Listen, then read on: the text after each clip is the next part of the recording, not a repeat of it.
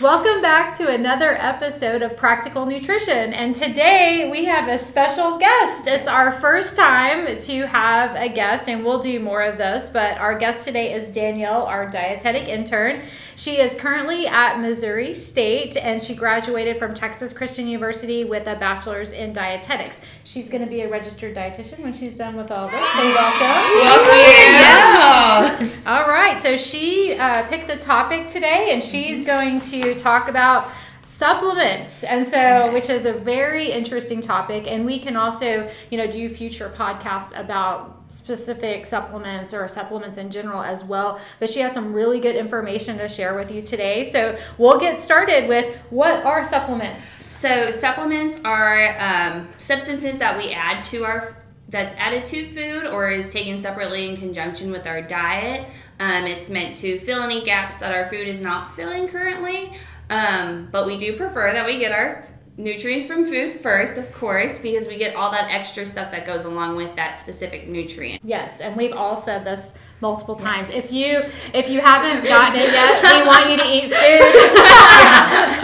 If you've listened to any episode ever, yeah, that's what we say. Food is definitely first, always. And a lot of people, I think, try to rely on the supplement, and they're like, well, I'm going to eat unhealthy, and I'll take the supplement, I'll be okay. But we'll talk more about that. But definitely food first. Yes. So when you're thinking about a supplement, how would you go about figuring out if maybe you need one or don't? Yeah, so I would definitely consult an RD first, a registered dietitian, and they can help you identify any holes you have in your diet, what we're missing, and then from there, either if we can't fill it with food for whatever reason, if you don't like the food or whatever the circumstance may be, they can point you in the direction of a reputable company with a reputable supplement that might help fill that gap. But it's also important to talk to your primary care physician because a lot of supplements can interfere with medications.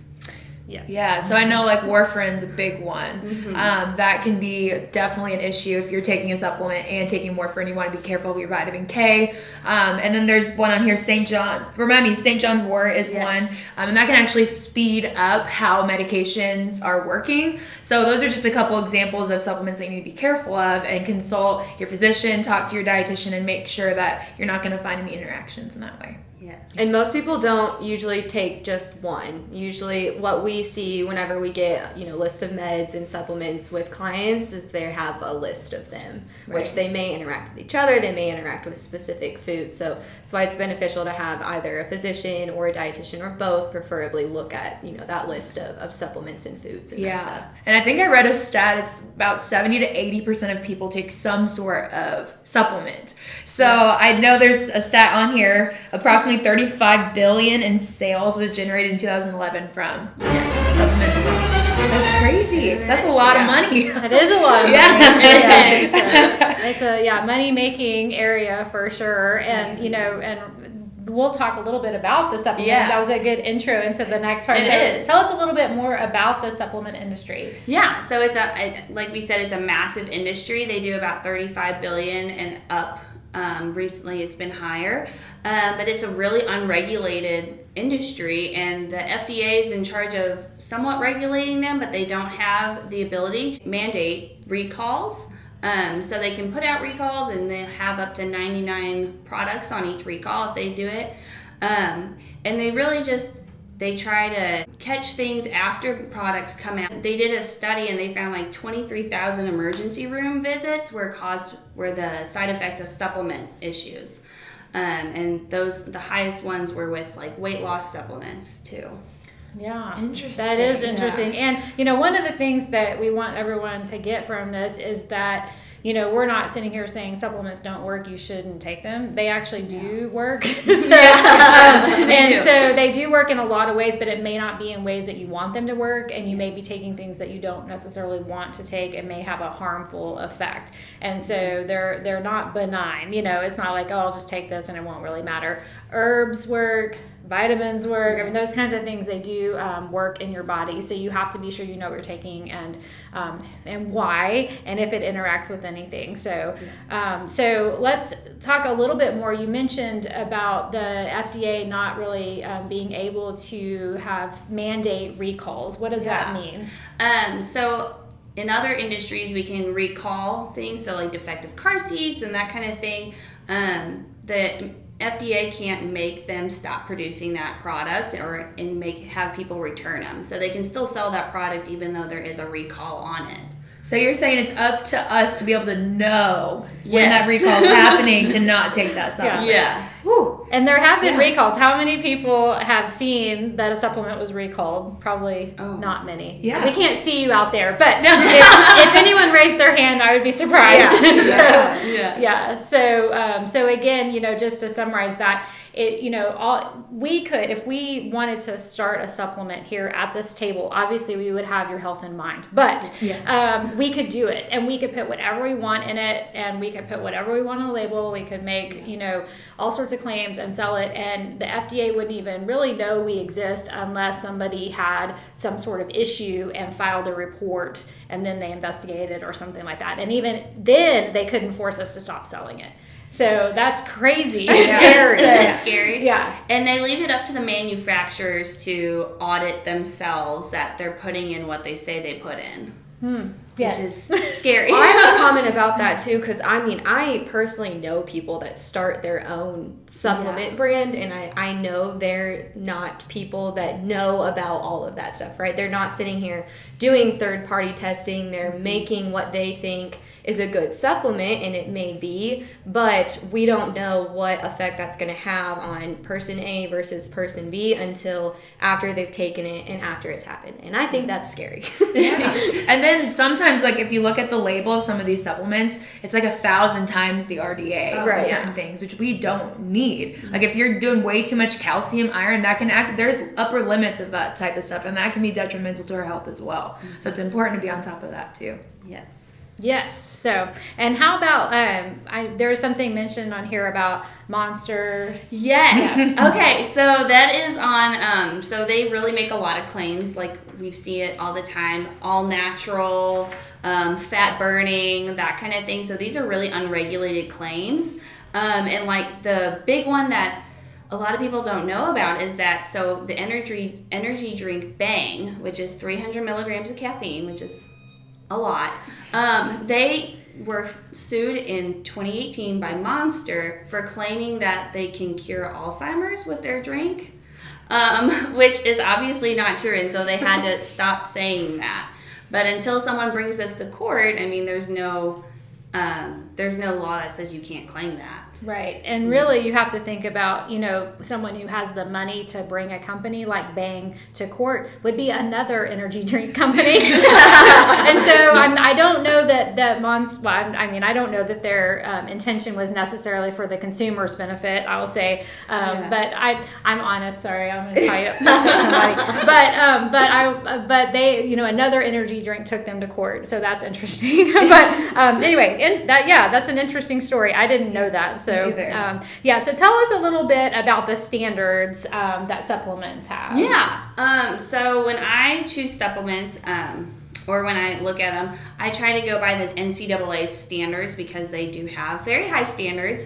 And they demand that athletes, anyone who's in the NCAA, use supplements that have been checked by third-party companies. So usually NSF or USP are the two big ones.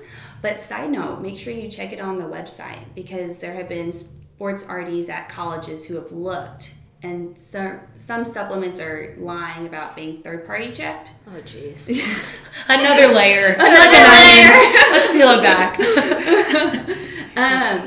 So just making sure it's third-party checked, and then also like trying to stay away from like detox things and herbal blends and those kind of things because they're able to hide inferior ingredients, but also you have a higher risk of contamination of things you don't know that are going to be in there. Yeah, and I know that Consumer Labs is another one too that we use a lot. And I've had athletes I was a college athlete myself, and I've had teammates that have had too much caffeine and have failed a drug test. So it's just little things like that that can make a big difference. So it's important as an athlete to check with a dietitian or somebody that knows the label and make sure that you're not having things that are going to be contaminated. Obviously, food first. We try to push food first whenever we can. So we try to go that route. the most of the time. But if you are somebody who is warranted to have a supplement, we want to make sure that it's not going to be contaminated. So for some reason, if you're randomly drug tested, you're not going to miss a game or a season. Which happens. It does happen. happen. It does happen. And Alex, I'll ask this question. So really, so I know you know the answer. But as an athlete and you take a supplement and everything on the ingredient list, it looks great, no banned substances, are you responsible if you show up as having a banned substance or too high of a substance like caffeine? You are 100% responsible. It is your responsibility to know what you're putting in your body, and you can try to advocate that I didn't know, and you're still going to miss however many games because of it. Yeah. So it's a big deal. Yes. Yeah. So, good question. Yeah. Good answer. Okay. So what are some of the common supplements that we actually might recommend? Because, we don't want to vilify all supplements. Right. They definitely have a place, and there are some that we would recommend, but we don't just, you get a supplement, you get a supplement. And so, so we definitely look at what the person's health issues are and what their situation is, what medications are taking, other supplements, and if there's a need for it, because there are definitely risks with all supplements because again, it's unregulated. So we want to look at the risk versus benefit ratio and try to figure out what's best. So what would you say, Danielle, about that? I would say probably the most common one would be a multivitamin. I think that covers a lot of gaps that we sometimes have. And I would say, again, we just go with that third-party testing center and just making sure that's certified. But that's great for if you're not quite eating a total variety of foods, or you're a vegetarian or something. That'd be a good catch-all. Another really popular one is like omega-3s. And omega-3s, they have so much research coming out on that, and EPA and DHA. And so for people who don't eat fish, or who are vegan or vegetarian, or they don't eat fish regularly, that's a great supplement. And they're actually starting to use omega-3s in the NCAA for concussions and reducing inflammation now. Yeah, interesting. That is interesting. So, okay. And so, and Sarah, do you have any supplements you've ever recommended with your clients? I feel like first and foremost, I see a lot of people that I have to take away from supplements because they have this long list. And to be honest, if people tell me I'm not going to eat, like I met with clients recently, they're like, I'm not eating fruits. Okay, well, I know that you're not going to get the great things from fruits. So let's see what other, foods we can introduce to get those good antioxidants. Well, I like vegetables, but I'm only eating 1 serving a day. Maybe that multivitamin is appropriate. As you get older, or if you are an athlete, a female athlete that we may determine is at risk, we may recommend that you have iron, or that you have vitamin D, or that you have calcium, because we know that you're not able to absorb things as well as people who are considered, overall generally healthy. So we know, again, that those do have their place, but we want to sit there and assess you and try and make sure that you can't get that from somewhere else. And if we understand that you're not going to, then that's where we would recommend supplements like that. Yeah, and then I would definitely make sure, like, if you're planning to get pregnant or you are pregnant, make sure you're taking a prenatal that you run by your physician and a dietitian to make sure you're getting that folic acid. If you don't get enough of it, there is a higher risk for spina bifida in your fetus, so you just got to be sure that you are taking a prenatal as well. That's a big one too. Yeah, that is a big one. Yeah. So, yeah, and those are really the ones I discuss as well. So, and the research on multivitamins, we could probably do a whole podcast on that, but it is interesting, to see that there are some research articles that show that people who take multivitamins do live longer, but in general, we also know that people who take multivitamins are healthier. People, in general. Yeah. So they eat healthier. Typically, if you're going to be motivated to take a multivitamin, you might also be motivated to eat really well and exercise in general. So there's definitely no answers, but that are definite with multivitamins, but except for prenatal, of course, and breastfeeding. But if you're taking a basic one, it's probably not going to hurt you because you're getting the just the RDAs. It's when you take these mega supplements, have really high percentages of things that's can really negatively affect your health. And one example, I think a lot of people are familiar with fat soluble versus water soluble these days vitamins. So our fat soluble vitamins don't get secreted out of your body if you eat too much of them. They're stored, and that might be an issue. But also, water soluble vitamins aren't necessarily benign either. Talk about vitamin C. Sarah, is it okay to get way high vitamin C? No, it's not great to have way too much of anything. And yes, most of it does get excreted, but in some cases there can be adverse effects of it. Yeah, but it's an antioxidant. More is better, right? Yeah, right? Not always. Certain things we know can become a pro-oxidant, which means cancer promoting if you have too much of it. And so again, I think a lot of people make these decisions to buy supplements, take supplements, and they really don't understand the ramifications of it, the possible risks of it. So that's really all we're saying is know where you are, know where you need to be, know the risks of taking them, what you should take, and we can certainly help you with that. So if you want to contact us, we can, with that, for that free consult, we can help you with that. And if you have questions, but consumer labs, looking at things that are third-party tested is a great place to start as well. Thank you very much, Danielle. This was great. Anything else to add from anyone else? Yeah, I would say that if you have questions, like you want to know about a specific supplement, leave us a comment in our Instagram or let us know, and we can dive deeper into a supplement at one of our next podcast recordings. Yeah, because we could probably spend a whole podcast on, but we also don't want to get too technical. Yes, also true. Yeah, we think vitamin D is really cool, but okay. Well, thank you, and thanks again, Danielle. That was a great topic, and we will see you next time. Thank you.